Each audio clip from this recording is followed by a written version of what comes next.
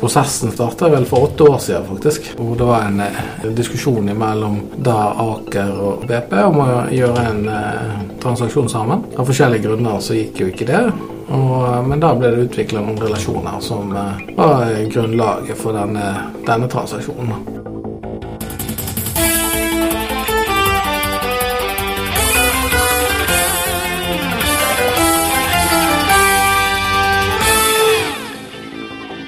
Da ønsker jeg velkommen til en ny episode av Oilcast. Mitt navn er Erlend Frafjord, journalist i Sysla. Med meg har jeg min journalistkollega Glenn Stangeland fra offshore.no. Og i dag er vi så heldige å ha med oss Karl Jonny Hersvig, administrerende direktør i Det Norske. Det har skjedd mye hos dere denne våren. Kan du si litt om de siste ukene? Ja, det har jo for så vidt skjedd mye i Det Norske de siste 2 årene, men jeg har vært kanskje spesielt aktivt, i hvert fall sånn sett fra utsida de siste ukene. Så går jeg ut for å referere til det vi har gjort nå sammen mot BP, hvor de 2 selskapene slår sammen sine assets i Norge til et nytt selskap, som er nå døpt Aker BP. Hvor startet denne prosessen? Hvor var det første gang BP var inne i bildet fra deres side? Nei, altså den prosessen, så vidt det er blitt fortalt, startet vel for 8 år siden faktisk, hvor det var en diskusjon mellom da Aker og BP om å gjøre en transaksjon sammen. Av forskjellige grunner så gikk jo ikke det, men da ble det utviklet noen relasjoner som var grunnlaget for denne transaksjonen. Så dette var samtaler som ble tatt opp igjen nå i vinter? Ja, så det har vel vært, har vel gått en cirka 6 ukers tid, 4 til 6 uker fra før annonseringen her på fredag for 1,5 uke siden. Hvor vanskelig er det å få til en sånn avtale? Det er jo 2 enorme selskaper som skal sammen. Hvor spikrer du noe sånt? Hvor begynner du? Nei, det må begynne med at det er en felles intensjon. Så det er der du begynner. Du må skape en intensjon om noe. Her i dette tilfellet så hadde du 2 selskaper som virkelig hadde lyst til å skape vekst på norsk sokkel igjen, og bruke den muligheten som nå er der, både i forhold til oljepris og i forhold til markedet for øvrig, for å skape noe litt annerledes olje- og gasselskap på norsk sokkel. Ja, for det er jo det som er litt fascinerende med Det Norske nå, at de griper de mulighetene i motsetning til veldig mange andre som ser de, men dere griper de. Hva som gjør at dere står i stand til det i motsetning til veldig mange andre? Nei, andre får jo snakke for seg selv, men vi har jo en tendens til å handle ganske fort. Vi har en konsentrert beslutningsstruktur som setter oss i stand til å handle raskt. Og vi har vel også på en måte en ganske velmeislet strategi som gjør at det er ikke behov for veldig store strategiske overlegninger før vi eventuelt bestemmer oss for noe. Og da er det veldig enkelt for undertegnede og administrasjonen egentlig å agere på det. Så det er ikke noe sånn magisk teppe eller noe voldsomt spesielt. Det er bare en klar og tydelig vilje. Og så er det jo ikke til å stikke under stol at jeg er veldig stolt av en organisasjon som virkelig står på for å få ting til å skje. Enten det nå er forretningsutvikling eller drift eller andre ting. Så det er noe med viljen da, som jeg synes er spesielt. Det blir en del travle måneder fremover til dette nye selskapet er stablet på beina. Hva er det viktigste oppgavene for deg som toppsjef nå fremover før fusjonen på en måte er i havn og Aker BP er i drift? Ja, det er jo selvfølgelig flere oppgaver, men kanskje de 2 som står høyest oppe på min liste er jo det å på den ene siden sørge for at vi har en god drift fremover, ikke HMS-hendelser, at vi liksom opprettholder den trekkrekken som vi har både på prosjekter og på boring og på drift. Og samtidig og parallelt med det lede integrasjonsarbeidet mellom de 2 selskapene som skal lede frem da til Aker BP forhåpentligvis da i 3. kvartal inneværende år. Så det er jo 200% jobber da. Ja. Vi sitter jo i lokalene til det som var gamle Marathon Oil, og Det Norske kjøpte jo Marathon, og der foregikk det jo en integrasjonsprosess. Altså, hvor viktig er det for dere å ha sånne prosesser med dere i sekken når dere skal inn i nye? Nei, det er jo alltid slik at det du har gjort flere ganger, det blir du i hvert fall litt bedre av. Og vi startet jo umiddelbart. Så dette ble annonsert på fredag, og i løpet av den helgen der så begynte vi å gå gjennom de lessons learned-dokumentene som vi hadde skrevet i etterkant av forrige integrasjon, og bruker selvfølgelig erfaringen derifra. Og faktisk så bruker vi en god del av de personene som satt sentralt i den integrasjonsarbeidet, nå fristilt for å jobbe med denne integrasjonen. Så vi prøver å ta denne standardiseringstanken som industrien snakker så gift om, og gjøre det til realitet. Dere har valgt å tilegne dere selskaper i stedet for rene lisensavtaler. Hva er grunnen til at dere har gjort det? Nei, det er vel en misforståelse. Det er bare at det er ikke så kjent i media, men vi har vel gjort en 6-7 lisenstransaksjoner på toppen av de 3 eller 4 selskapstransaksjonene. Hvilke er det? Nei, det er stort sett letelisenser, mye barentshavet. Bare for å dra det for våre lyttere som ikke er så oppdatert på det norske, så er jo det norske et børsnotert selskap som hvor cirka halvparten er eid av Aker, hvor Kjell-Inge Røkke er den dominerende eieren.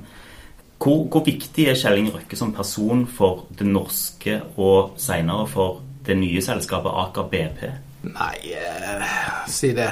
Jeg tror svaret på det er at vi har i det norske hatt nytt godt av et veldig tett forhold med hele Aker-systemet, som er en aktiv og veldig profesjonell eier, med et industrielt synspunkt. Og de enkelte kontaktpunktene varierer litt fra sak til sak. Men det vi opplever hos Aker er en konsistent eier med en konsistent syn på både makrobildet og det strategiske bildet, og med et verdisett som i stor grad overlapper det norskes. Og det gjør at vi får en eier som er både krevende der det er behov, og støttende der det er behov. Og så kan du jo snakke om enkeltindivider innenfor disse systemene, men på mange måter så vil jeg jo si at det er Aker som totalitet da, som eier, som jeg setter så stor pris på. Du kom jo inn for 2 år siden, og før det var du vel forskningssjef eller direktør i Statoil? Ja, stemmer det. Ja. Da du kom inn i det norske, så var det produksjonsmessig et veldig lite selskap. Hvor mange fat? 1200, var det det? 1200 fat? Cirka 1200 fat, 79 lisenser og et berg av Capex. Ja, stemmer. Og med denne fusjonen så har dere 100-doblet den produksjonen. Altså det nye Aker BP vil stå for rundt 120 000 fat. Det er riktig. Og du har sagt de siste ukene at du har ambisjoner om å kanskje doble dette igjen. Hva måte skal det skje på? Jeg tror det er viktig å forstå at sånn som vi ser på norsk kontinentalsokkel, så står den på et veiskille. Vi ønsker nå sammen med BP å satse på norsk kontinentalsokkel. Vi ønsker å investere, og vi ønsker å vokse. Og så registrerer vi at det er en del andre selskaper som har strategiske interesser som ikke nødvendigvis sammenfaller med oss. Og det da ser vi det på det som en mulighet. Så her kan det nok skje vekst både gjennom organiske midler, gjennom borestrengen og på letesida, men også, som vi har sagt tidligere, vi er ikke fremmed for ytterligere inorganisk vekst. Hvor stort ser dere dette mulighetsrommet? Hvor lenge vil det være kjøpers marked på norsk sokkel? Hvor lang tid har dere på dere? Jeg vet ikke, men vi agerer ut fra hypotesen om at vi ikke har så lang tid på oss. Og så får vi heller bli hyggelig overrasket der hvis det viser seg at vi har bedre tid enn det vi tror. Så det går ikke så lenge før vi ser nye pressemeldinger om handler? Nei, det er vanskelig å predikere da, men lysten er i hvert fall der. Jeg skjønner at du ikke kan si feltnavn og selskap og sånn, men kan du si noe generelt om hva dere egentlig ser etter? Vi er jo først og fremst på jakt etter operert asset, og vi er på jakt etter materialitet, det vil si betydelige eierandeler, og så er vi også på jakt etter olje fremfor gass. Vi må snakke litt om Johan Sverdrup, hvor det norske har en eierandel på ca. 11,5%. Denne eierandelen var det jo en del kontroverser rundt i vinter, Hersvik. Dere ville ha mer, og det endte med at dere etter en klagerunde hos staten fikk mindre enn det dere i utgangspunktet hadde. Hvordan oppfattet du hele denne prosessen rundt med krangelen med de andre lisenshaverne om eierandeler i det store feltet? Ja, ville ha mer. Altså, vi hadde vel en annen oppfatning av hva slags prinsipp som skulle legges til grunn ved fordeling av Johan Sverdrup-feltet. Og hvis du husker tilbake igjen, så var jo vår argumentasjon at både volum og verdi måtte legges til grunn ved fordeling av dette feltet da. Og så det jo klart at kanskje fra utsida så dette ut som en krangel. Vi som satt inne i det oppfattet dette som en saklig prosess, hvor det selvfølgelig var litt diskusjon om saker og ting.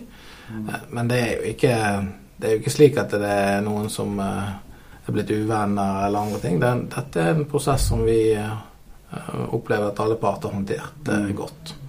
Gjennom denne klagerunden til staten så kunne jo på en måte myndighetene sagt at dere skal stå på denne eiendommen dere har, men dere ble faktisk fratatt noen tid, eller følte du det som en form for straff for at dere hadde båget litt? Nei, det gjør jeg ikke. Så kan man, på en måte så synes jeg at departementet de la et prinsipp til grunn og var på en måte fattet et vedtak som for så vidt logisk basert på det prinsippet de la til grunn. Det vi fortsatt uenig i, det klart, men saken lagt død for dere sier? Nei, men dette en kompleks prosess med mange fasetter da, så vi har sagt at vi kommer til å bruke en god del tid på å vurdere dette. Og nå jo det norske etter hvert blitt Aker BP, og det klart vi vil konsultere litt bredere i sakens anledning i tillegg. Og så opplever vi, og har opplevd hele veien, en ekstremt profesjonell myndighetsapparat. Og jeg merker med debatten, men jeg tror folk har et litt forenklet syn på hvordan dette skjer og ikke skjer. Det ble jo spekulert i etterkant at det norske i noen grad hadde havnet i unåd hos departementet, men den tildelingen vi nå ser i Barentshavet, der selskapet får en av de 3 andelene som blir tildelt i det nye delelinjeområdet, det viser vel at det feil, og at selskapet har stor tillit hos myndighetene. Og det er klart, dette for meg midt i kjernevirksomheten for det norske. Ifølge OD så ligger mye av ressursene yet to be found på norsk kontinentalsokkel i Barentshavet. Og det naturlig for et selskap med ganske betydelige vekstambisjoner å være hjertelig til stede i Barentshavet. Så selvfølgelig vi glad for at vi fikk tildeling i 23. runde, og takknemlig for det. Og vi kommer til å ha allerede igangsatt betydelig arbeid for å starte planlegging av de brønner og datainnsamlingsaktiviteter vi skal gjøre nå i leitefasen. Men når dere skal slå sammen disse selskapene, så er det mye snakk om synergier, men i praksis betyr det ofte at det blir færre jobber totalt sett. Hva har dere sagt til de ansatte når det kommer til det?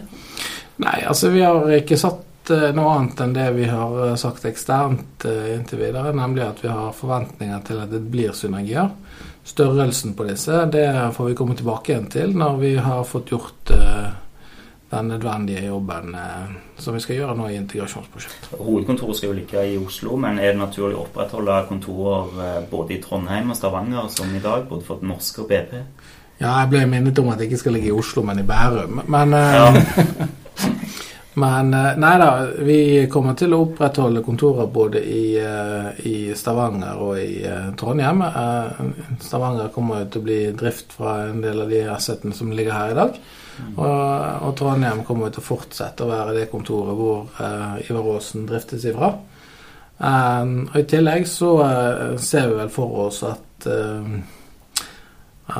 Harstad blir videreført, og vi håper i hvert fall at vi skal med den basis av den tildelingen vi har fått i 23. runde, pluss de lisenser vi allerede har i Barentshavet, så kunne det bygge en ganske betydelig butikk der oppe.